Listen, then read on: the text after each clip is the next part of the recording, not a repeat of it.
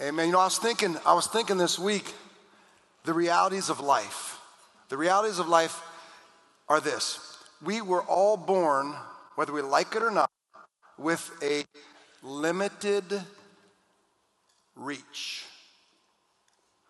And we spend much of this life trying to figure out clever ways in which to increase our reach. We do that at work. That's not OSHA approved, is it? No, that's not. We do that at work. We do that out in the yard. How about some redneck engineering? Come on. All my rednecks. We do it, well, actually, our pets even try to increase their reach. And yes, my two sons, when they were little, they tried to increase their reach as well. Oh, kids. Kids. Hey, we're in week 3 of our series we're calling Refuse to Settle. Why is it that we're so prone to settle for less than what we're called to? See, I think one of the reasons we settle, it's not because of our limited reach. What do I mean? God didn't shortchange you on your reach. Your spiritual reach was God-given. Romans 12:3 says you were given a measure of faith.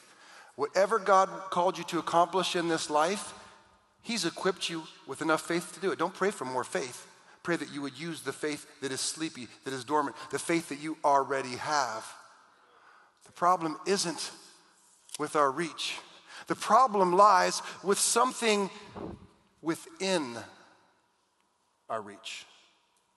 There's something within your reach and my reach that stops us dead in our tracks. It impedes us. It paralyzes us if we allow it. You know what that something is? Risk. You see, every reach must navigate its risk. And that, my friends, is where your reach goes to die. Because we can sing about it all day long. Talking about risk in the ocean. You know, it sounds so beautiful when we sing it. But how many know Christians don't always actually risk the ocean? Sometimes we settle for the safety of shore. Because we're too afraid to really step out and trust God. Because if we actually navigate the ocean, then God's going to have to show up or we're in big trouble. And we'd rather not test that. And so we'd just rather stay on the nice, comfortable shoreline, never reaching for what God called us to reach for. Christopher Columbus said, you can never cross the ocean until you have the courage to lose sight of the shore. And I wonder if God's not calling us today to lose sight of the shore, to step out and risk the ocean. Here's the message. Here's the title. It's what God called me to say and what God is asking us to do. Risk your reach. There is a God-given reach that only you can accomplish, only you can achieve. It's specific to you and to your DNA, to your blueprint, to the call that's on your life. It requires risking our reach. Will you do that today? We're going to look at Mark chapter 5. We're going to go back. Last week we talked about this story of Jairus. Remember Jairus fell at Jesus' feet? And he said, look, man, and by the way, Jairus was a temple leader there in Capernaum. And so he's a kind of a bigwig, right? And he falls at Jesus' feet and says, look, my 12-year-old daughter, man, she's dying. Will you come back and lay your hands on her and heal her? And so they bolt. They're going back to Jairus' house. Well, if you remember from last week, on the way to Jairus' house, they were interrupted by a woman who had been bleeding for 12 years. She had a menstrual cycle that never ceased. For 12 years, she was bleeding. For 12 years, she went to doctors. It didn't get better. It got worse. And we're going to see a girl. We're going to examine that story this week.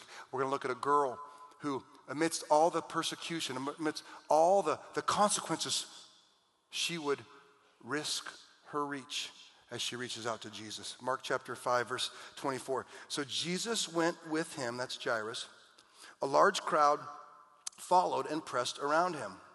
And a woman was there who had been subject to bleeding for 12 years. She had suffered a great deal under the care of many doctors and had spent all that she had.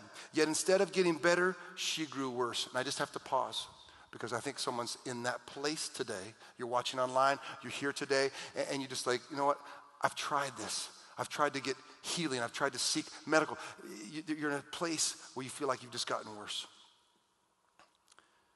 When she heard about Jesus, she came up behind him in the crowd and touched his cloak, because she thought, if I just touch his clothes, I'll be healed. Immediately, her bleeding stopped, and she felt in her body that she was freed from her suffering. At once, Jesus realized that power had gone out from him. He turned around in the crowd and asked, "Who touched my clothes?" "You see the people crowding against you," his disciples answered. And yet you ask, "Who touched me?" But Jesus kept looking around to see who had done it. Then the woman, knowing what had happened to her, came and fell at his feet, trembling with fear, told him the whole truth. He said to her, "Daughter, your faith, your reach has healed you. Go in peace and be freed from your suffering." Lord, thank you that you stopped and you felt the pain of this woman, and you didn't want her to settle for less than which she was called. And really, through your sovereignty, God, you orchestrated the whole moment. I just thank you that you're orchestrating our lives. I pray that we would have the faith that she had, that we would risk our reach just like she did, and that we would experience the freedom that's on the other side of that reach. In Jesus' name, amen. All right, so you have to take yourself back to this time. If you read Leviticus chapter 15, a very boring chapter, I don't recommend it for devotion. But according to Levitical law, the law of that time, this woman would be considered unclean. If there's a discharge of blood, until that ceased, you would be considered unclean, which means she could, wherever she sat, wherever she slept, would be considered unclean. If she touched a person, that person would become unclean. If she literally spit on someone, that person would be unclean from her spit. And to make matters worse, in that culture, if someone was unclean, you had the right to announce, "Unclean," when she walked in. Yeah, wow. Imagine that. Like if you walked into church today and someone's shouting your sin. And not that that was a sin, but I'm just saying, like, it's kind of like the equivalent. Like if you did something stupid, or you cut somebody off and flipped on the bird, like, anger, or you lied on your income tax. Thief, cheat, I mean, imagine that for 12 years, bearing the weight of that. She was a social leper. She couldn't shop because if she touched money, it would be unclean. She couldn't go to church or the synagogue because she was unclean. She couldn't hang out with family because it would make them unclean. Imagine going 12 years without a hug. Put yourself in this girl's position. She was a social leper. She had suffered a great deal under the care of many doctors and had spent all she had, yet instead of getting better, she grew worse. 12 years of doctor visits, 12 years of medicine, 12 years of maybe this will fix it, only to be heartbroken. 12 years, and now she's broke. And here comes Jesus. Now she knows it's a crime against Levitical law. It would be a crime to reach out and touch him. But I think he could heal me. And so she risks it all. She risks being ostracized even further. She risks maybe even her life by reaching out to Jesus. Here's truth number one. Limitations lengthen your reach.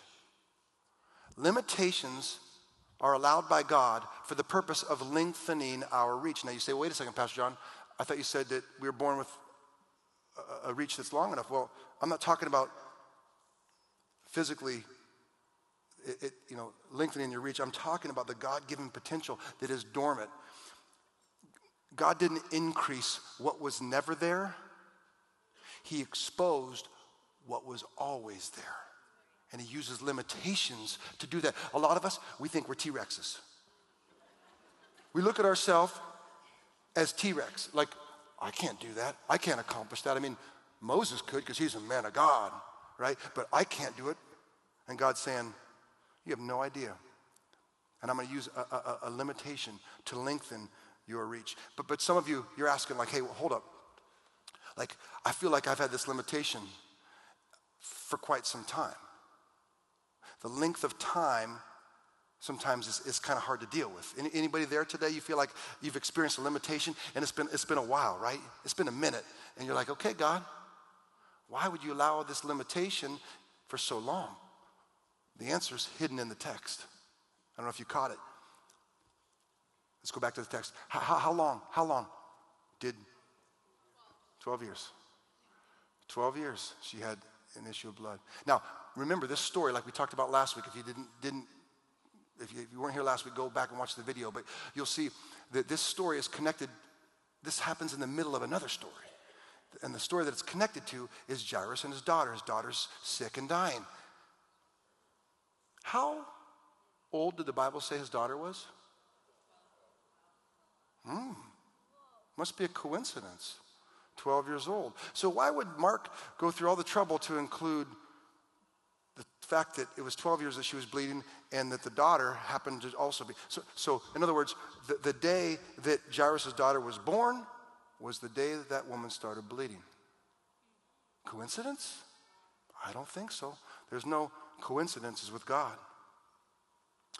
And so we go back to the Bible and say, well, what does 12 mean? We keep seeing this 12 theme. There's no accident, no coincidence. What does 12 mean biblically? Answer, 12 symbolizes God's power and God's completeness. God's power and God's completeness. Jacob, how many sons did Jacob have? Answer, 12. There you go. How many tribes of Israel? 12. In the temple, there was 12 unleavened cakes of bread placed every week. Jesus, to launch Christianity through the ancient world, he called how many disciples? 12, to powerfully and completely launch the gospel. During the Great Tribulation, the tribulation, if you're new to the faith, after we're raptured, there's this thing called the tribulation. It's 7 years. Well, the second half of the tribulation, the 3.5 years on the backside, is called the Great Tribulation. It's going to get crazy, right? But the Bible says that during the Great Tribulation, 144,000 Israelites will come to Jesus. That's 12,000 for each tribe. There's that number 12 again. The New Jerusalem, after Satan is loosed, or he's locked up in the lake of fire, right? He's locked up. There's Revelation 21, a new heavens and a new earth. And part of the new heavens and the new earth is this New Jerusalem. You'll never guess how many gates there'll be in that new, how many pearly gates there'll be in that new city. You guessed it, 12. Oh, and by the way, the walls, interestingly enough, the walls of that city will be 144 cubits high. That's 12 times 12. How big is the city? 12,000 furlongs square. Did you get my point? Here's what God's saying. He's trying to remind this woman that there is power in her reach. I know it's been a long time. I just talked to someone who buried their husband this past year, and it's hard. But she was literally at the door. She's one of our greeters, and she's greeting people. The same hand that greeted people today was the same hand a year ago that buried her husband. But she's not whining about it. She's not crying about it. She's saying, you know what, there's power when I reach out to people and shake their hand. There's power in your reach. And there's also completeness. Completeness. I'm not talking about Jerry Maguire. You complete me. I'm not talking about that kind of completeness. I'm talking about completeness from the Most High God. That he who began a good work is faithful to carry it on to completion until the time of Christ Jesus our Lord. He ain't done with you. It's 12 years. I know it's a long time. And it hurts. And sometimes you're like, God, really? 12 years? But God says, oh, girl, I'm doing something in your life. People are going to talk about, why are we talking about it today? We're talking about it today because she had the guts to risk her reach. I pray that we have the guts to do that as well. See, I think a lot of us, we settle for so much less. Anybody been to Fuddruckers? I went there over by the mall for the first time, and I was going out of the restroom, and I saw this picture, or I took this picture. And I think a lot of us, instead of reaching for the big boy handle, we settle for the little with our little T-Rex arm, the kid's handle. God's lengthening our reach. God's using your limitation to lengthen your reach. God's using your arguments, your health issue, your financial mishaps, your in-laws. He'll use it all to lengthen your reach. He's using teenagers for me. I got 4 teenagers. Woo! Thank you, Jesus. He's lengthening my reach, man. You know, it's funny because they grow up and then they get real wise. You know what I'm saying? Like I got some teenagers starting to give me marriage advice. I got like a Dr. Phil in the house. Got real smart. Shoot, I've been married 27 years and they can't make it 27 days without a tardy. And they're gonna give me advice. The funny thing about kids, I'm kind of just playing, but not really. So the funny thing about teens, and this is for anybody who's got teens, let me help you understand this, is that they're seeking independence while being dependent. You know what I'm saying? Like, I want to be independent, but I don't really want to pay the bills. You know, that whole thing. So one of the rules in the Lepinski house is if you're under our roof, you have to turn on 360, Life 360, so we can stalk you and know where you're at. And I got actually 2 of my kids were like, "That's stupid, Dad. You know, shut it off." I said, "You can shut it off, but I ain't paying for your phone. You got like 27 payments of $32.50 left for that nice iPhone 14. And so, you know what I did? I said, "You better turn it back on, or you know what I did? I ain't gonna lie to you. Those little devils. I'm kidding. So one of them wouldn't turn it back on. You know what I did? I went online and I shut that sucker down. I shut all the service off to it. Yeah, all the parents are clapping. Yeah, the parents are like, ah. Don't be spoiling those kids. And so I literally created a limitation. Instagram was Instagone. TikTok was no talk. Snapchat was just snap because there wasn't no chatting going on, if you know what I mean. But here's the funny thing. Can you see the similarities between parenting and the way God parents us? He allows limitations. God ordained, God sent limitations to lengthen our reach. That's exactly what he's been doing with us as a church. How crazy that we have about 1,300 people on a weekend, and yet we have no building. In the church world, we call that a limitation. So we talk to people all the time. They're like, wait, what? God's doing what? You're doing that? Yeah, so God's doing some crazy stuff, right? We don't have a building. They're like, you don't have a building. I said, no, we don't have a building. So quick update on the land. Back in November, we entered our due diligence on some 16-acre parcel on Perryville and Cactus. And during that due diligence, we found out that there was some infrastructure that would be needed at our expense, a road that we would need to pave and other improvements that we would have to make at our expense. Could be upwards, close to $2 million. And we found there's fiber optic cable underneath the land, so there's an easement issue as well. So we backed out. Now, there could be a collective sigh of, or God's lengthening our reach. And I believe wholeheartedly, by the way, we sold the other land. We've got $5.1 million in the bank, drawing interest every day, waiting for land to open up, or maybe a big box, right? A store that could go out of business, and all of a sudden, instead of a 2-year building process, it could be 6 months and we're in a building. I don't know what God's doing, full disclosure, but I trust him completely. And I know that he's allowing this limitation to lengthen our reach. Amen? And by the way, if there's a building meeting today after, 15 minutes after, if you want to know more about that, 15 minutes after, we'll have a building meeting in here. But I think, so as I was praying for you this week, I saw somebody who, in the midst of their limitation, a God-ordained limitation, I saw your face. And it was like there was tears coming down, and it was like your heart was literally like, was broken. This is kind of what I saw as best as I can describe it. So you're like a strong, sturdy, pencil, and you felt pressure, you felt weight, you felt a limitation, and you feel like God just broke you. I want to tell you that God breaks us oftentimes to place us. God breaks us to place us. This pencil, I did this at home, and then I took the two pieces. Let me get a shot of this. I took the two pieces and I sharpened them. That's the same pencil.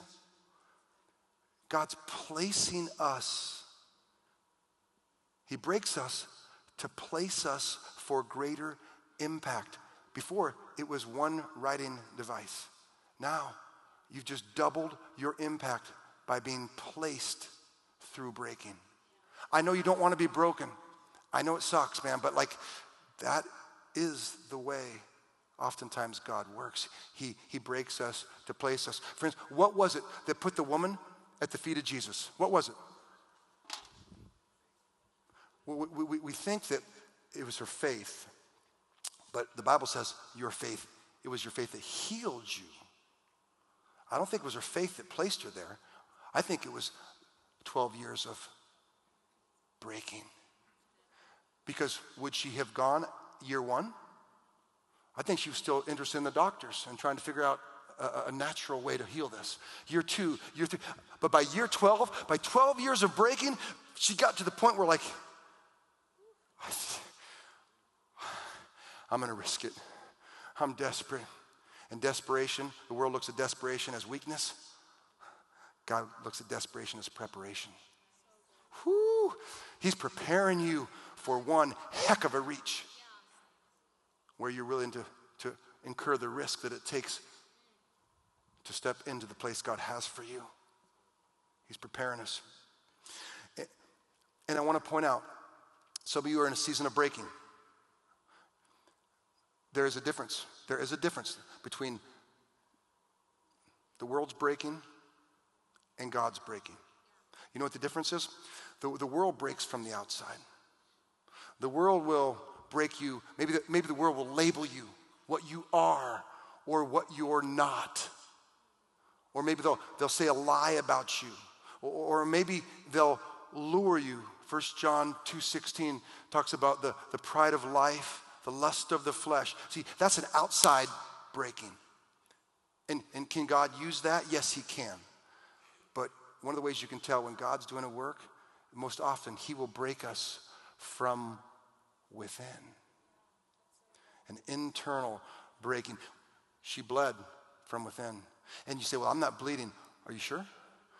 Maybe your heart is bleeding over a relationship that's gone wrong, or a kid that's gone wayward, or a prayer that has gone unanswered. Maybe your heart is bleeding. Maybe that's you felt like you have a sucker punch right to the gut and you can barely breathe.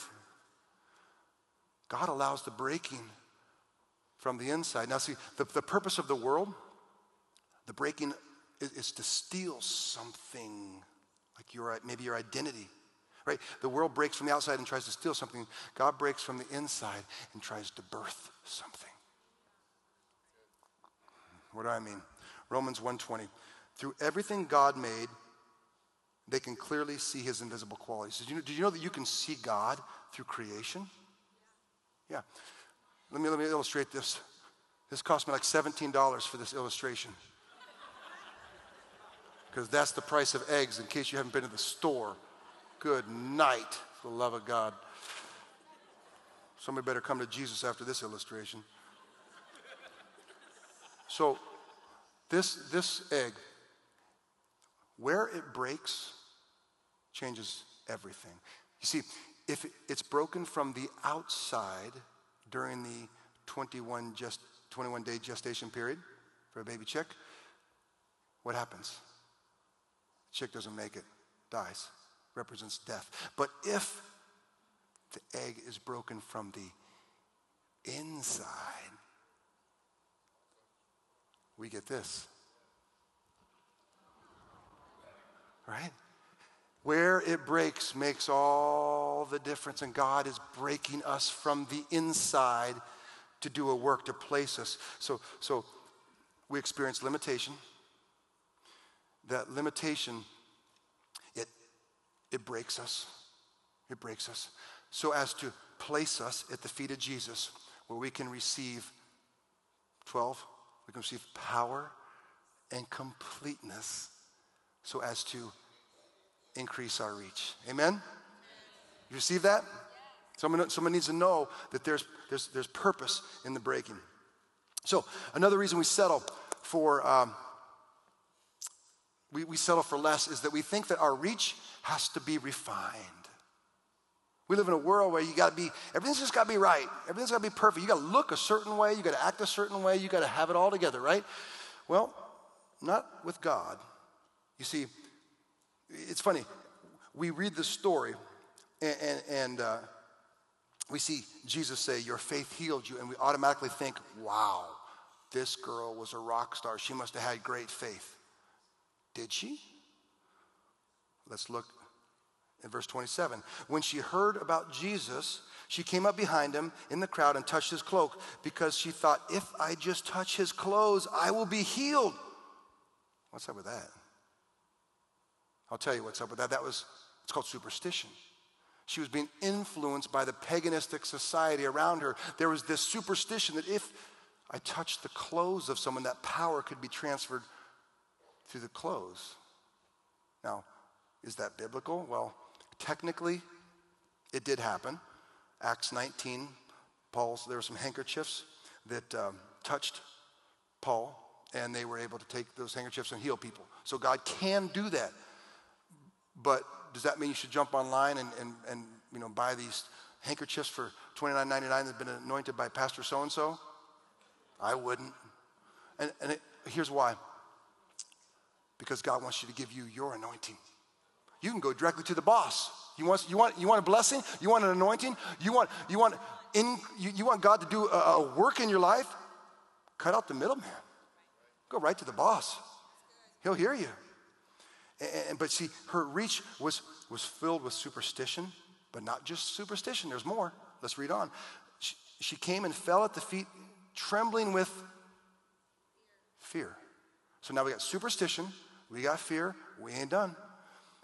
And then told him the whole truth, implying that she was lying by omission previously. So we got, in case you're slow today, we got superstition, we got fear, we got lie, all contained in her reach. Here's what I'm saying. An imperfect reach can produce a perfect result. And all God's people said, amen. Because I don't know about you, but I ain't perfect. Sorry to shatter your view. But no, I'm not condoning if you're in a struggle, don't stay in that struggle, It's okay not to be okay, but it's not okay to stay not okay. I'm not saying that. That's settling. But what I'm saying is that we can approach God with boldness, knowing that he meets us where we're at. And that God can use, sometimes I feel like I'm lifting up a broken hallelujah. How many know that God uses broken hallelujahs to do great things, to change the kingdom of God? And that should give us all peace. What was the perfect result? Well, what did she come for? Why did she come to Jesus? For healing. But she got more than she bargained for, didn't she?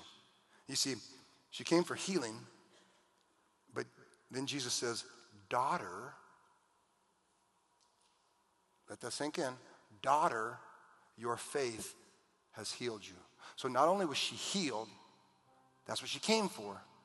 She came for healing, but daughter implies she's saved. She came for healing, she got salvation. She came for a fix, and God gave her a family. Whew. You see, if you don't know Jesus, your greatest need in this life is not food. It's not water. Your greatest need, if you don't know Jesus, is salvation. And he said, I know where you're coming here. Not only will I meet that need, but I'll meet a bigger one. You see, the lie is that we can't come to Jesus because we'll make Jesus dirty. That's the lie that Satan wants you to believe. That's the lie the world wants you to believe. If you can't come to the cross because you'll make the cross and everything it stands for dirty. Friends, you don't understand the cross. The cross is all about a God who came to earth, not so that we would make him dirty, but through his righteousness, he would make us clean. His righteousness becomes our righteousness. And so when God looks at us, he doesn't see our flaws. He doesn't see our failures. He doesn't see our screw-ups. You know what he sees? His righteousness. He sees Troy, his son, in whom he is well pleased. He sees Brittany, his daughter, who's got a reach bigger than she even knows. He sees Josh, a man he's not finished with yet. He's working on completion, and it's coming. You ain't going to make Jesus dirty. He's going to make you clean. Because God didn't come to make bad people good. He came to make dead people alive. He wants to birth something in us. Amen. Corrie ten Boom. Some of you know Corrie ten Boom. She was a Dutch watchmaker who lived in the Netherlands during the Holocaust of World War II. If you read her book, The Hiding Place, you'll realize that she had a lot of issues. She had a lot of challenges in her life. She probably thought, what difference can I make? Well, she made a difference. But to do so, she would have to risk her reach. You see, her family owned the watchmaking business, and what they did, they would take bricks through the belly of a grandfather clock secretly into their house so that the Gestapo wouldn't see them. And they would build a false wall in a room, 2 feet by 8 feet. And it was in that room, built by Corrie and her family, that trap door at the bottom of the closet, they would sneak Jewish people in there so as to escape to freedom and avoid the gas chambers of the Nazi regime. Worked like a charm for 4 years. Saved many lives until February 28th of 1944 when someone tipped off the Gestapo and they came in and they arrested everyone except for the 6 Jews who they could not find hidden behind that false wall. They made it to safety. But that wasn't the case for Corrie and her family. They were immediately shipped off to concentration camps where 10 days later, Corrie's father, Casper, died. 9 months later, Corrie's sister, Betsy, died of starvation. It was a clerical error that allowed Corrie to be freed. You say, but man, she lost a lot. Was that worth the risk? Was it worth it? I mean, she lost her father. She lost her sister. I mean, it was worth it to Corrie. And it was worth it to the 800 Jewish lives that were saved. And here's what she would later write. She said, I have learned to hold all things loosely so God will not have to pry them out of my hands. And therein, friends, lies the secret to risk. Hold loosely to that which God has given you. Hold loosely. Why? How will that help me risk? Well, when you hold loosely, when you've surrendered that which we covet so much, that which we hold in such high regard, our family, our friends, our loved ones, maybe a possession, when you release that, you can't lose what you've already surrendered. The moment you surrender that to Jesus, it's no longer a loss. I think she held loosely to her father, Casper. I think she held loosely to Betsy. I think she held loosely to her own life, so that if her life was taken, it was worth the risk, because you can't lose what's already been surrendered to God. That woman, she surrendered her reputation. She surrendered her pride. She surrendered what might happen to her and risked it all. And if God calls you to risk, you risk. But sometimes God's quiet. So what happens if you're on the precipice of trying to initiate this risk and you're like, I don't hear God's voice on this? What do I do, Pastor John, in the absence of clarity? How do you measure risk? You ask yourself this question: can I live with the worst possible outcome of this risk? But be careful, be careful, be careful, be careful.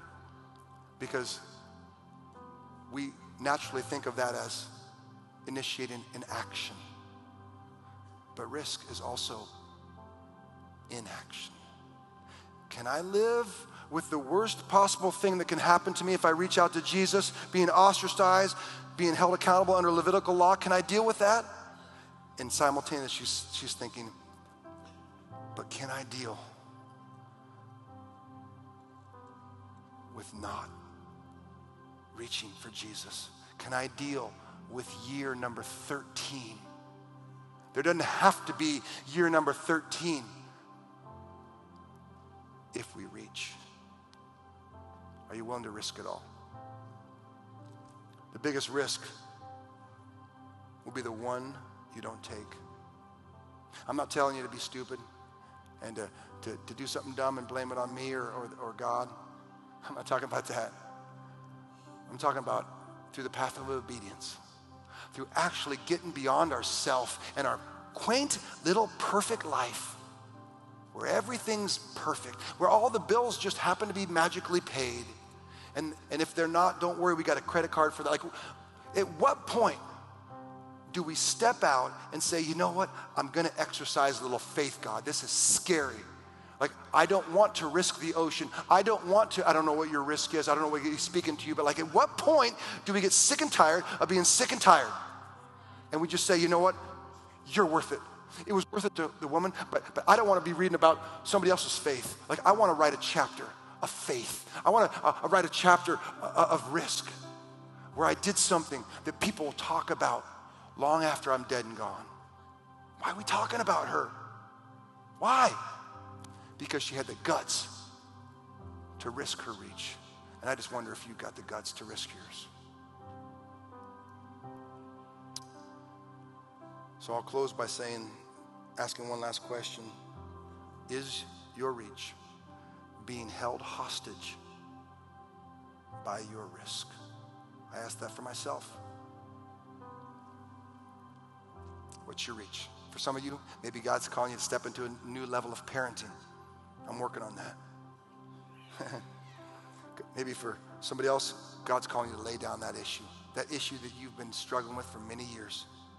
Maybe for somebody to live out the call that's on your life. You know you're called for more, and yet you know in your heart you settle for so much less.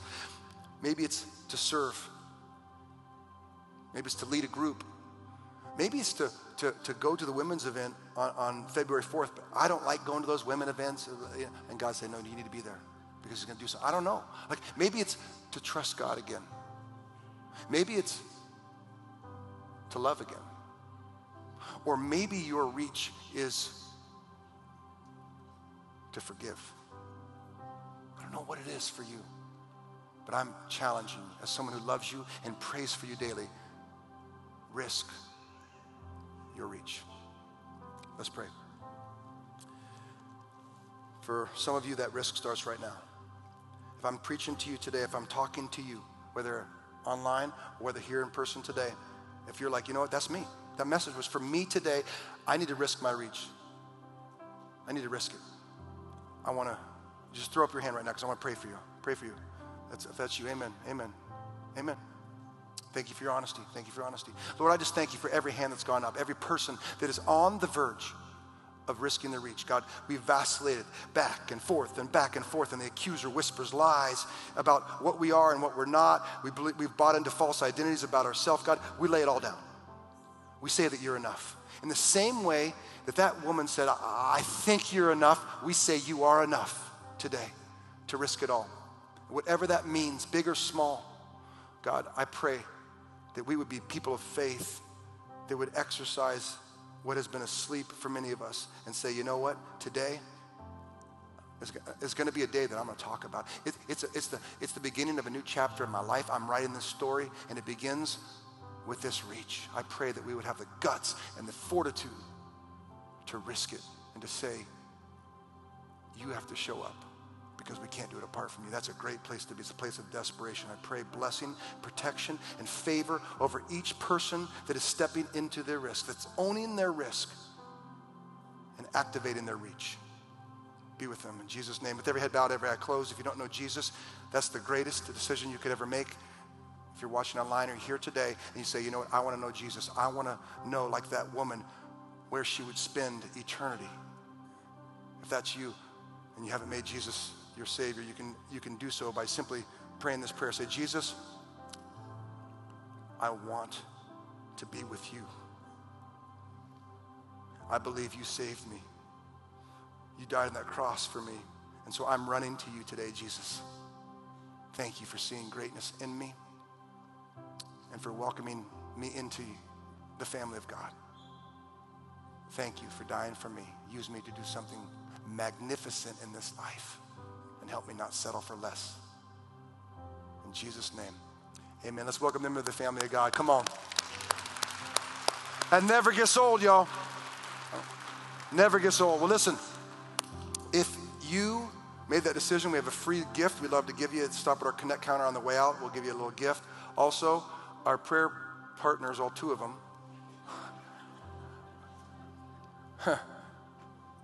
Come on up here, you two. We're here. We will. If you need prayer, we are a family. We are better together. We're stronger together. We have our prayer team, and I'll stay and pray with y'all. But listen, when you walk out today, you walk out refusing to settle, risking your reach, trusting that God will show up and do something mighty and powerful in your life. Powerful and completing work in your life. Amen? Amen. God bless, guys. Have a great week.